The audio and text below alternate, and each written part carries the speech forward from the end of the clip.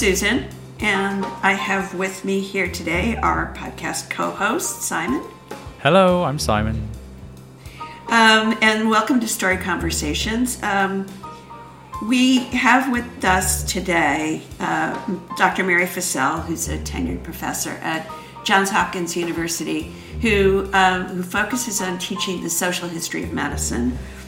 And we were really interested to have a conversation with Mary because of her work incorporating story, not only in the academic research and work that she does, but also in her artistic life as an artist in metal. And we're really looking forward to a fascinating story around story. That's a great conversation, yeah. Yes. We're thrilled to welcome Dr. Mary Fissell to join us today, PhD professor at Johns Hopkins University in Baltimore, Maryland, researching and teaching classes on the history of medicine, specifically the social and cultural history. But she leads a double life as a metal artist. So we're looking forward to hearing the story about what you call your life in metal. So can we start, Mary, with, I guess, your backstory? You know, how have you found yourself an academic specifically focused around the history of medicine? Let's start there. Well, you know, I think it's always a bit of an accident. Few people end up where they thought they were going to be. I went to college thinking that I was going to be a doctor. But the closer that I got, the less I thought I really wanted to do that. And so I sort of on a whim, I applied to one graduate school, one program, because they said they did social history. And I thought, oh, that's what I want to do. And then I got in and I got funding and I thought medicine's going to have to wait. You know, this is what I really love. Despite the fact of being told there are no jobs, which was true. I was very fortunate to succeed and get a position.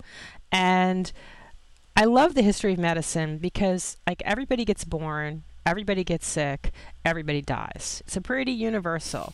I'm not so interested in physicians. I'm interested in living in the body and what that means to us and how we live in the body. So I've found it to be a really good subject for me because it's so broad. And I like teaching undergrads who are going to be physicians. There's tons of pre-meds at Hopkins, and you know, my sort of stealth focus is humility, that, you know, we don't know everything. We're not going to know everything and, you know, get used to it. But I like telling stories in lectures. And so, you know, I can smuggle humility in, I think, most of the time. And you have a particular era and place that you're focused on, 17th and 18th century England as a topic. And storytelling is a big part of that. How do you weave all that? Well, let's start with why that specific time period? Well, when I was in grad school, I was strongly urged to work on America. And I was like, I don't want to write on anything where I say we. I'm not interested in that. What we are we talking about? Just not what I wanted. And I wanted to travel. And one of my colleagues in graduate school did his research researching mental institutions in the Midwest. And I'm like, yeah, I'm a Europeanist. Check, got that. You know, that's not the research trip I imagine. So England, I mean, in some ways it's easy. It's such a, it's English. I can read English just fine, thank you. But I was also interested in the way that so much of, you know, a lot of American life grows out of the English colonial experience. And I love the 17th and 18th centuries because they're both like and unlike today. At heart, I'm an anthropologist. I'm interested in culture and how people do and what they think. And in the time period I study, I'll be reading a source, you know, something somebody wrote back then, and I'll be reading along and it's all sort of making sense to me. And I'm like, oh, yeah, right. And then I'll turn the page and I'll say something and I'll just be like, huh, what? You think what? And I think that moment of unfamiliarity is really productive as a historian. I can give you an example. One of my favorite examples of this is there's a very well-known diary by a 17th century clergyman. And he was sort of Puritan, and they tended to write a lot. They sort of wanted to make sure they were good with God, and they kind of went over their life really carefully. And so it's great for us historians, right? It's got full of detail. And so there's this heartrending moment when one of his young sons dies, and he's sort of reckoning in his journal, and he wonders if his son died because he had been playing chess too much, and it angered God. And God was trying to get him back on the straight and narrow where he should be. And that moment, I mean, that just is heartrending, absolutely heartrending. But it's that moment where you're like, oh, I don't understand this man at all. I need to think again. I need to kind of get inside that head in a different way. And that, I think those moments of unfamiliarity, of not today, are what I find so appealing about the time period. And yet, there's enough people writing about themselves that you do have that feeling of connectedness, that you sort of understand some of what they're doing. So it's that position like between the familiar and the unknown I find as a historian really productive. That's amazing. That's really amazing. Yeah, and you know, you've written a number of papers and books about the relationship between people and the stories they created, as you say, to make sense of their worlds. Of course, I have an interesting perspective on life. So I was fascinated when I was looking at a lot of your work about a paper that you wrote when you were a fellow at Princeton called "Imagining Vermin in the 17th Century England." Yeah, right. Okay, so rats, they're villainous, and they do prompt stories of genuine disgust. But why did humans need to tell this story about vermin? I mean, about rats. And I mean, how did you get there? How did I get there? Well, I now joke, if you want to be a world authority, it's easy. Just pick your topic. I never intended to be the world authority on early modern vermin, I can tell you that. You know, I was doing work on the history of animals, and I think animals are good to think with. I'm not an animal lover. I don't have pets. As you know, Susan, I grew up in a family where everybody else loved pets. We had pets. You know, I just missed the gene somehow. I don't get it. I'm like, what is that animal doing in the house? Why is it here? So, you know, my bad, right? My character flaw. But I do think animals are really interesting to think with because it's us and them, you know, and I think the us and them can model at various times different ethnicities, parents and children, gender. I think that binary is really powerful. So when I was looking for a topic, I sort of stumbled across these little early modern, like how to keep away vermin books. And I was immediately captivated because they said things that like made no sense to me at all. You know, like the practices that they thought would keep away bugs and everything was really strange. So, you know, that strange is the part that I gravitate to. So, of course, I had to find out more. I mean, stuff that they were doing even into the 19th century, gamekeepers used to like catch vermin and then hang their bodies on a fence to like warn the other ones this might happen to them. So stay away. And that was like a serious practice. And so we're like, what? You know, that's not how that works. But they thought it worked. And so that's my starting point. Why did they think that worked? And so as I sort of began to think about like, what are they telling me? It became clear that although disgust is something we share in common, us and them, about this category of animal, or being, bugs count too, what it is that qualifies something to be vermin has changed a lot over time. And the key aspect in early modern England makes sense once you think about it. They were the animals and bugs that were extra super clever and smart and could get human food no matter what humans did. So foxes are like paramount. You know, the fox in the hen house is a real thing. And foxes are clever, and you can board up your chickens all kinds of ways, and those foxes are going to find a way in. So they almost personify vermin as being uncomfortably smart, maybe a little too human, except that they're not human. And so I think that understanding that narrative then made sense of some of these unusual methods to try to get rid of them, because if they're smart, they're going to see that row of whatever they are is hanging up, and they're going to understand what that means. This is a dangerous place for us. We better move on. And so I just became really interested in the way what seems like a fixed category to us, vermin, is in fact not a fixed category at all. And then when I gave the paper at Princeton, it was hilarious because one of the people in the audience said, "Oh yeah, I totally understand what you're saying, because here in Princeton, deer are vermin because they're in the wrong place. They're eating my garden when they shouldn't be." And that was like a beautiful explication of what I was saying, that in fact, they're like, it didn't matter what kind of fencing you put up, the deer were going to find a way in. They were, we don't think of deer as particularly clever, and I don't think it was the cleverness, it was just the kind of, this is an animal that's not in the right place, that's damaging something of mine, that's still true. Some of the other aspects we don't believe anymore. But I had a lot of fun thinking through this very fundamental category that turns out to be historically changing.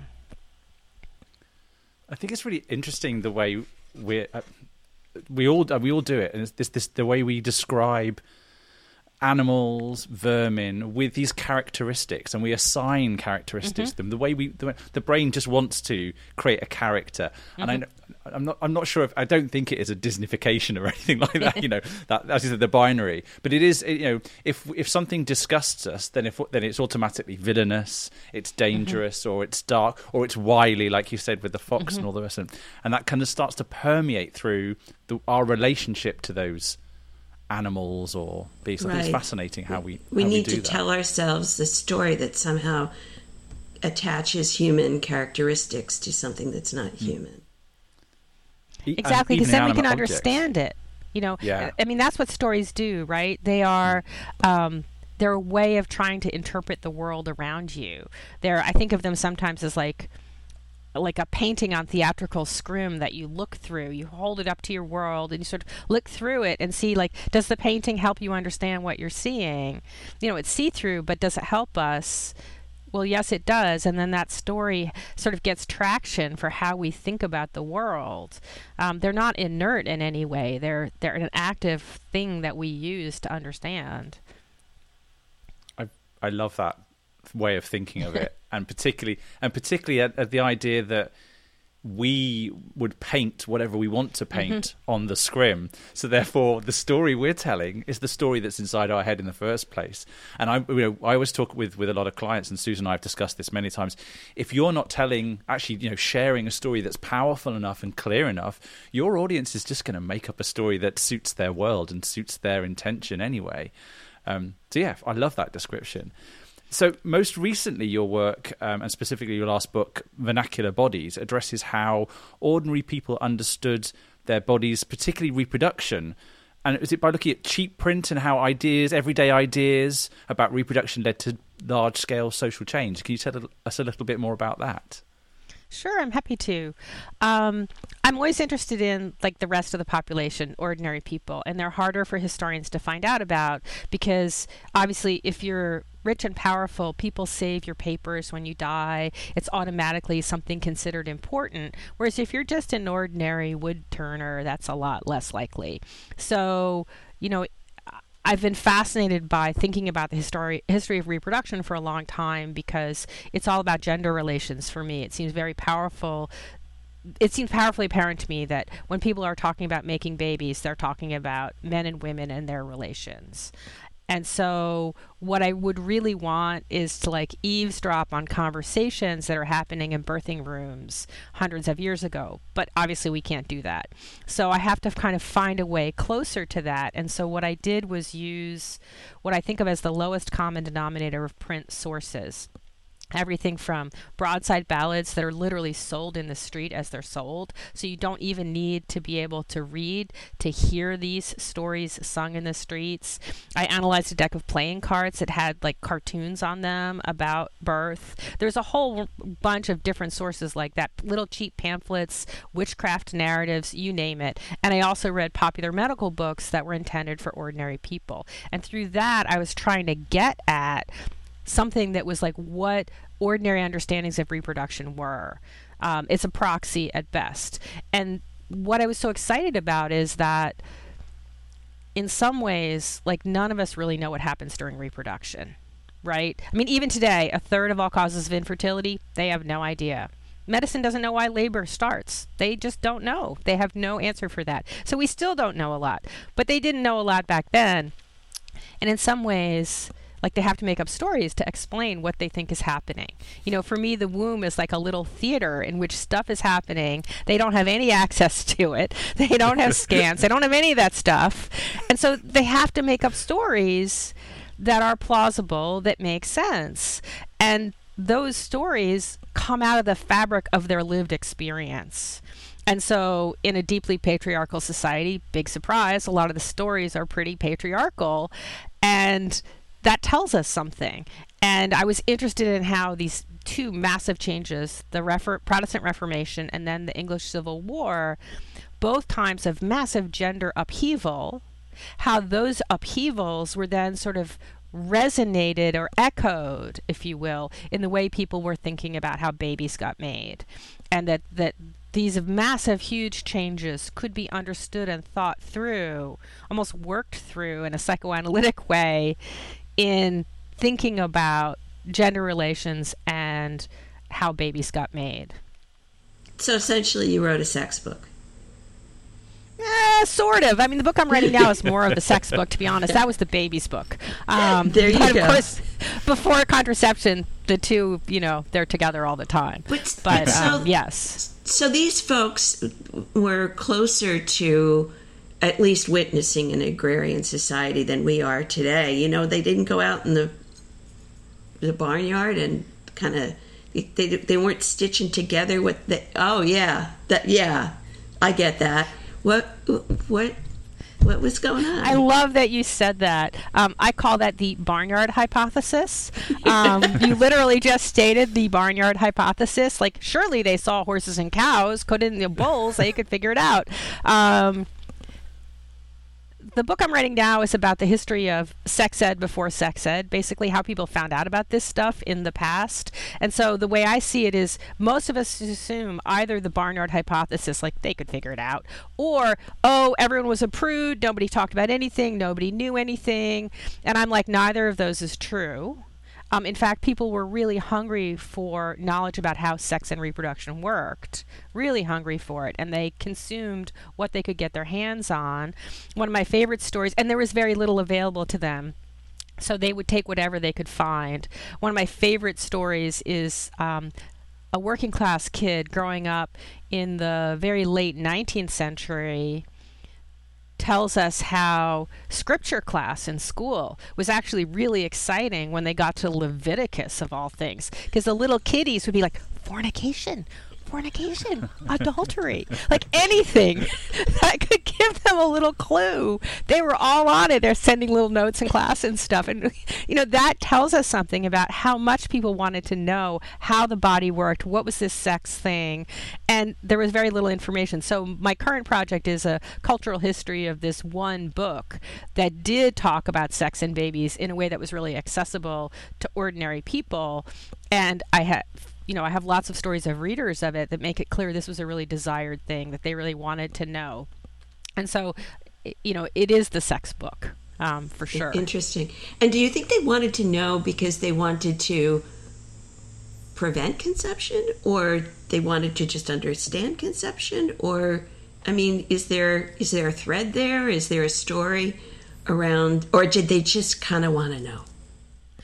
I think it's a mix. I think readers bring different things to the book. For some, I mean, it's supposed to be a book for married women. So for those women, it could be what to expect when you're expecting, because there's a lot about pregnancy and reproduction. There's conception, but there's also that part. So it could do that. I think there's definitely a kind of titillation factor.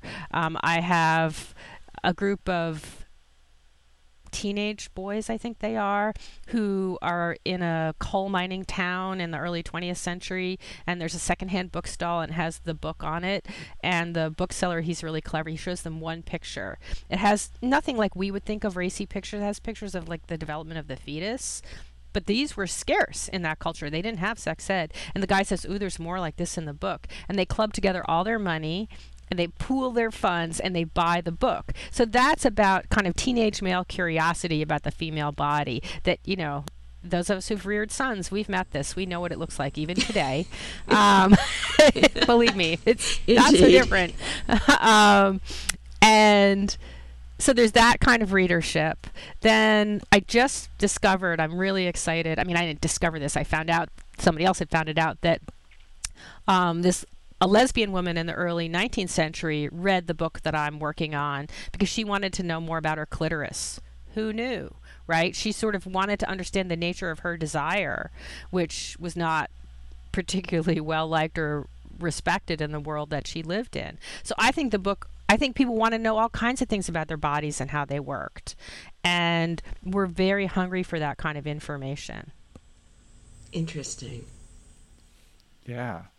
You describe your experience as a writer as being that of a mark maker.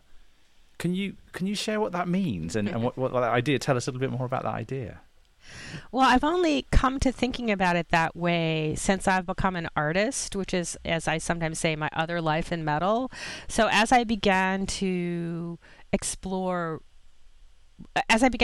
an artist, basically, mark making is an artist's term for the process. It's exactly like what it says. And I realized that in some very deep fundamental level, I'm a child with a crayon and a blank piece of paper. That was like my favorite thing to do as a child, was to draw and color and anything artistic. Loved it. And I think that when I go back to that sort of psychically, for me, that mark, seeing that outside of me, taking what is in my mind and making it real in the world, is just immensely thrilling. It's not so for everybody. Believe me, that's like my particular psychological makeup. But there's something incredibly validating for me about seeing the thing that was in my head on the paper. It gives me a thrill. And so I came to understand that for me, making something in metal that I saw in my head and could then hold in my hand gave me this real charge, but that it wasn't so different to seeing my words on a page, like working through the research, thinking about what I wanted to say, finding the way to tell it so that other people could see what I saw, that those were both really analogous processes for me of taking something inside my mind that only I could imagine and then having it become real in some material way. That for me, that's the process, and they're actually really similar, even though they seem quite different. What kind of metals are you working in? Well, I started off training in a program that does jewelry, and I quickly figured out that although I like to make pretty things and I give them as gifts to my friends, a lot of times I'm really interested in making things that are more conceptual and that are more sort of commentary, I guess I'd say. Right now, for a while now, I've been working on a series about the night they took the Confederate statues down in Baltimore. So, as you probably know, many places in America have commemorated the Confederacy for generations without really thinking about it. And in the last 5 years, it's become a thing. Rightfully so. And so in Baltimore, we have 3, maybe 4 of them. And a hot August night 3 years ago, the mayor had them taken down in the dark of night. Incredibly dramatic. But the stone plinths, these huge hunks of granite upon which they stood, still remain. And to me, this is like the most powerful metaphor for the long-term legacy of chattel slavery and the subsequent Jim Crow era. You know, they're gone, but they're not gone. So I call the series Absent Presence because that's exactly what it is. It's gone, but not gone. And I'm exploring, and again, I'm in my I'm a beginner artist here. I'm trying to explore how to help people understand how to make work that conveys this kind of being, not being, and the way that these things cast long shadows, metaphorically, shadows that we need to attend to. Like, the work isn't done, it's barely begun, and how do we sort of say that? So that's the kind of work that I'm really excited about doing. Right. And no one ever raised a statue to particularly women, enslaved women, who contributed to the history, the story of how we moved from that time into a more enlightened, hopefully enlightened time. But that notion of telling the story of enslaved women kind of raises the issue of who has we talk a lot these days about who has the right to tell a story. Mm-hmm. And I'm interested to understand that within absent presences, where the shadows that are cast are not of the Confederate personas that have been taken down, but rather the shadows you cast are of enslaved women. Well, it's interesting you say that, because my thinking has really changed on that topic. It's evolved a lot, because I think the question of who gets to tell whose story is really powerful right now. And so for a while, I was thinking about, well, who would we want to remember? Like, who should we be remembering instead of these generals? And so I was working with very, very moving daguerreotypes. For example, a woman who liberated herself from slavery and went to work as a cook in the Union Army. That's a heroine we ought to be attending to. But as I began doing that work and thinking about that, I realized, like, that wasn't really my story to tell. That wasn't my story. And I went back and I looked at the statues again, and I looked at the plinths, and where I am now, and again, this is subject, that's what's exciting. It changes. I looked at the statues and I realized that, and these are statues, let me underline, they are put up in the Jim Crow era. They are not put up in like 1867. They are put up in a moment of deepening racism, and they are meant to signal to people what the values of that local community are, which is with the Confederacy. So they're really terrible. And I noticed 2 of the 3 statues were of women. They were of grieving women. One statue has, Robert E. Lee and Stonewall Jackson, but the other 2 were about women's loss. I think that's really interesting. One of them even has this Latin tag on the plinth that says words, not deeds. Like, women are words, men are deeds. I'm like horrified. That's just not where I can go. So now I'm working with, well, what does it mean for me as a white person to deal with the legacy of white people putting up these statues? And what do I think about this gender stuff? And basically, I think women's losses in wartime are terrible, as are men's, but 2 wrongs don't make a right. And to me, using women in this way is a kind of cover. Like, who's going to say no to a grieving mother? I'm like, watch me. I understand it, but it's a cover, right? Because that grieving Southern flower of womanhood is a cover for the very evils of slavery. That's what that's doing. And so I want to call that out. I don't think that's a message we can live with. The statues are gone, as I said, but I still think attending to that matters. So now I'm just beginning using sort of referencing textiles in the metal work as a way of referencing women's work. Don't know how well it's going to work. Not sure it's going to kind of come off, but I just finished one that I sort of wove this very, very, very fine fiber around a wire structure of a plinth as a way of reflecting on the fact that it's not there anymore, but that when it was there, it was speaking about women in a way that I think we want to think about. Women were not innocent of slavery. They were in it up to their necks just as much. And so being clear about that, I think, is really important. That's just amazing. And, we sometimes tell stories, we see how they land, and if they don't land, exactly, you modify them, you create another story. And all of this you're doing in metal. This is amazing. And you've been involved in some jury shows as well, and collaborated with a number of other metal makers, as I understand it, in Baltimore Jewelry Center. So, and there was a very story-led show that you did called Cities of Steel, Cities of Rust. What was that about, and what was the story-related sort of aspect of it? Oh, thank you for asking. Yeah, I love that project. So this was a collaboration between a group in Pittsburgh and this group in Baltimore at the Jewelry Center where I work. And we were talking, and we came to realize that Pittsburgh and Baltimore are much more similar than you might think on the surface of it. We're on the coast, they're inland, blah, blah. But actually, we have a lot of things in common. And so we decided to kind of foster collaboration between these two groups by having each artist, there's sort of like 8 in each city, choose a site that mattered to them personally and start to make a work of art about it, and then exchange with the artist in the other city who would then finish their work. And that's really hard for an artist to start something and not have complete creative control, but it's actually really good for us also. And so it was really exciting to see to come together. The piece that I did, that I started, definitely had a narrative to it, had a story.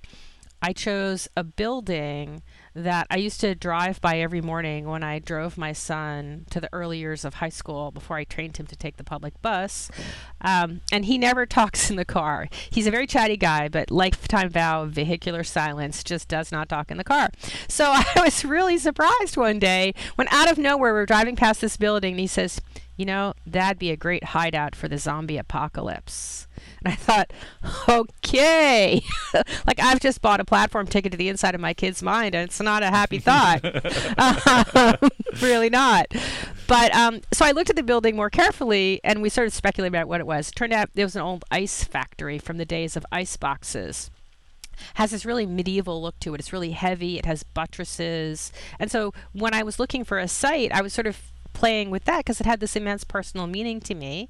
And then I started to research the site, and I got even more interested because it turned out that it actually had a lot of relevance for today in my mind, which is that this whole ice factory thing started in 1912 when the monopoly company that owned the ice up and down the East Coast, it used to rent a river or rivers in Maine to cut the ice in the winter, and the river didn't freeze that year.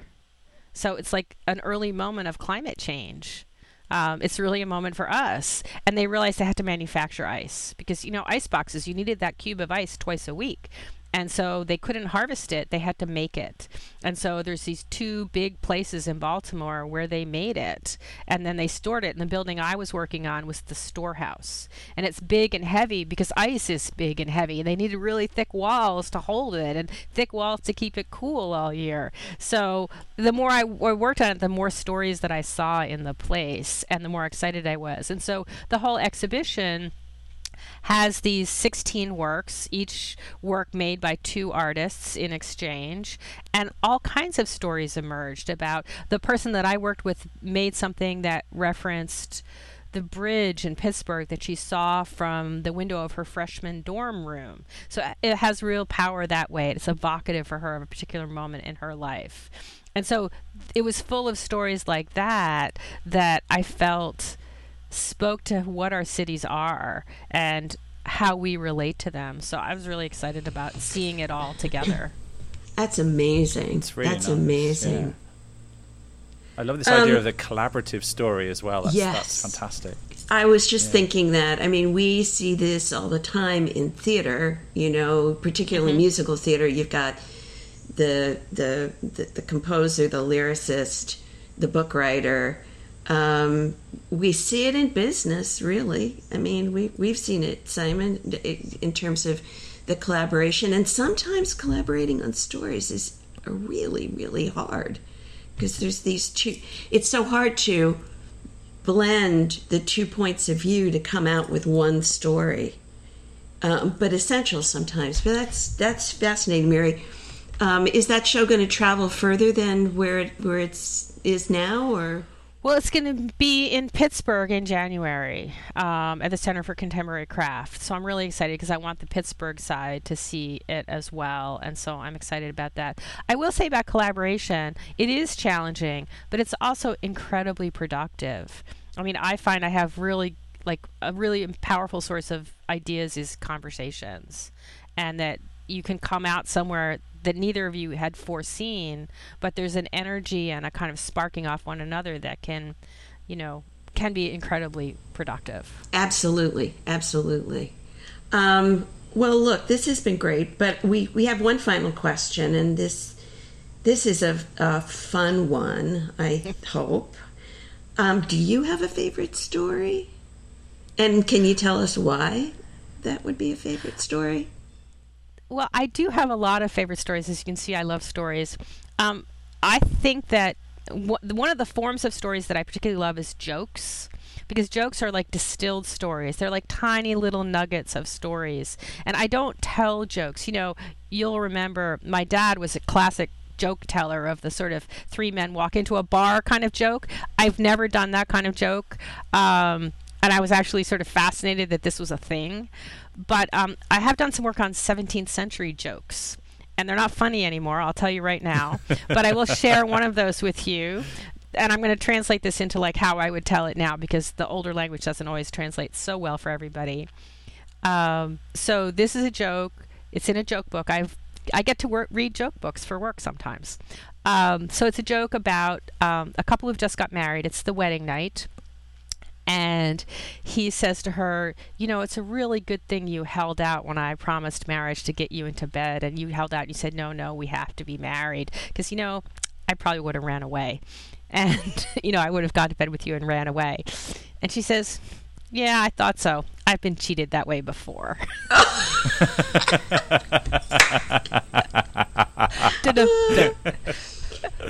Nice. That's great. Well, you know, like, full disclosure here, Mary and I are cousins, so I'm just grateful that her favorite story was not something really scandalous about my past.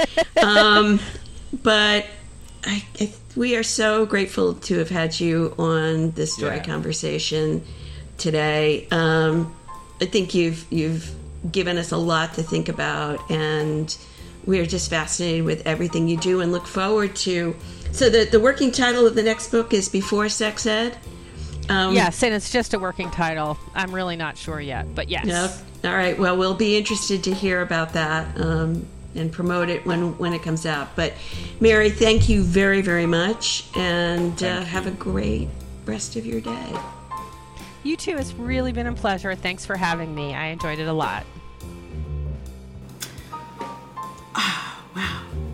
Amazing. Yeah.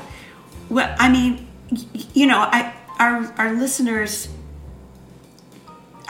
probably want to know a little bit about what we think they could take away from this to help within the context of business. So let's try to unpack what we heard in Mary's session. Fantastic. Great idea. So, I think one of the things that came out in for me was the notion that a story can help you see a different perspective, or maybe can a story you're crafting help others see you more clearly, or see your perspective clearly. How about, did that resonate with you, or?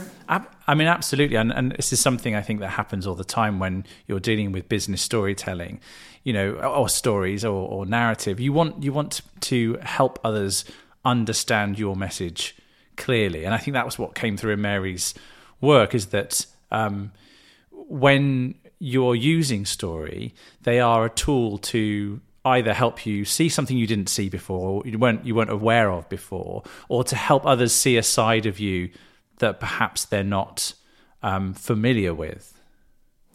Right, and that idea of familiarity. One of the things Mary talked about was she researches subjects that she thinks she knows, and suddenly, you know, she comes across something and she says, "Wow, I didn't know this person, this research subject at all." And actually, the flip side of somebody understanding your story as a business person is really the idea that sometimes in business, I think we understand our customers.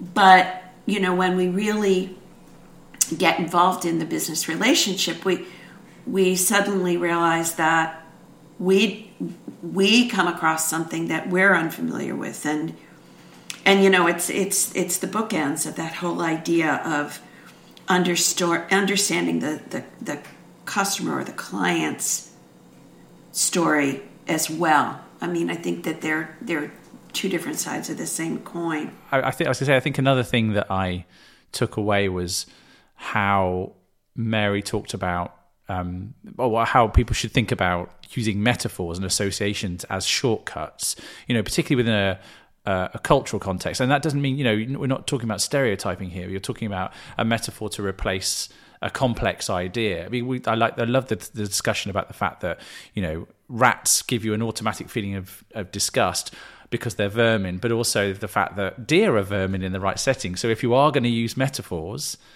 they have to be contextual. Exactly. Contextual and right for the audience that you are trying to address. Mary talked in her discussion of her work as a metal artist, and specifically around the whole idea of the City of Rust, City of Steel project, the notion of collaboration. And, that collaboration leading to a richer story. But one of the things she said was, you have to acknowledge that collaboration is hard. And I think that when we try to articulate our brand story, we need to understand that there are various voices within the organization that are trying to tell that story, and to tell that story effectively, but also collaboratively. I mean, Simon, I know you've done work around helping brands tell their stories to make sure that everybody in the organization is collaborating to tell it well. Yeah, I mean, that's, it's a trite thing to say, but the whole singing from the same hymn sheet thing does matter. And that if you're going to tell a powerful story, it has to be one that is shared across all parts of the organization. I think the final thing that I think listeners should take away is that just to consider whose story it is you're telling. Do you have the right to tell the story? I mean, the stories organizations should be telling about themselves or about their customers need to be authentic and genuine, and they need to come from that brand's personal experience. I think that will build greater trust with an audience rather than trying to tell a story that doesn't belong to them. I think, Mary's comments about the statue project, it's very important, but it's also about, is this my story to tell? Is this really what I should be doing?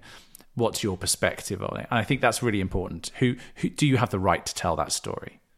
Exactly. And I think in business, it's the expression of empathy for your customer, and you don't necessarily sit in your client or your customer's shoes, but that you tell your own story with the empathy that can develop trust around how your story fits into theirs, really.